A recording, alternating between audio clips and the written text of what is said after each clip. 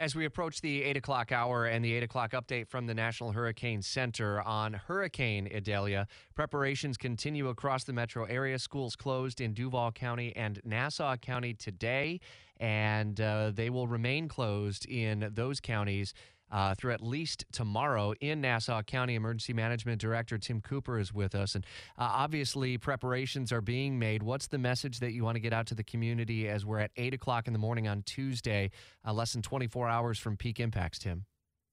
Well, today we're working hard on opening our shelter. It is at Wildlight Elementary School, so we want to make sure our community is aware of that. We also do have an evacuation order in place. The specifics of that are on our website, but it is mainly for mobile homes and power-independent individuals. And for those who may need the shelter information, are these pet-friendly? Can you kind of walk through those details? Yes, sir. Our shelter is pet-friendly, and it is for special needs, and it is general pop, all combined at that same location. I remember when we did the planning show, and we actually re-aired it yesterday. We'll have it again tonight on First Alert Weather, preparing for the storm at 6 p.m. You said what changed after last year is implementing a order and not an appeal or an ask to the community. What's the difference, and why the order of evacuation for certain folks? Well, the order is what the Florida state statute gives us the ability to do. We really want to try to stay away from words like mandatory or voluntary. It sends the wrong message to your community. We want them to heed the evacuation orders, but we don't want to give anybody the image that we're, coming to drag them out of their house.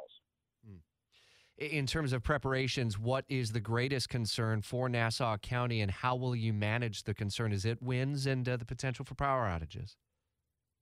I always preface this by saying, based on the current track, we're on the east side of the storm on the current track now. So our concern here is obviously some high winds, and we're on the tornado side. So that's a major concern, and part of the reason for the evacuation order for mobile homes or compromised housing, and making sure our power-dependent people have a place to go that they're safe. I know you need to get into a briefing with the Weather Service in Jacksonville in Northeast Florida. Tim Cooper with Nassau County Emergency Management, with the major bridge separating the island. What's the expectation there in terms of keeping it open?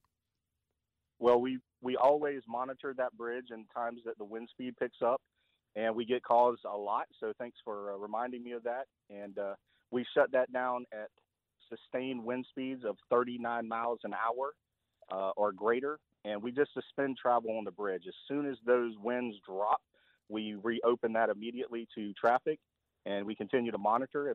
If it gets higher than that, we will stop traffic again and then allow it to proceed as necessary. Do you anticipate today being kind of the last opportunity, like today before the sun sets, the last opportunity for your residents in Nassau County to get kind of final preparations done? Yeah, we certainly want that type of stuff done in daylight hours. When it gets dark, that adds a extra level of complication to everything you're trying to get done.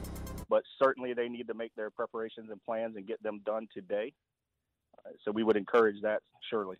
All right, Nassau County Emergency Management Director Tim Cooper, I know you got to get into that briefing with the Weather Service folks and your other partners in Nassau. Keep a close eye out and this line open for you, and we'll continue to stay in contact as we approach the 8 o'clock hour on Jacksonville's Morning News.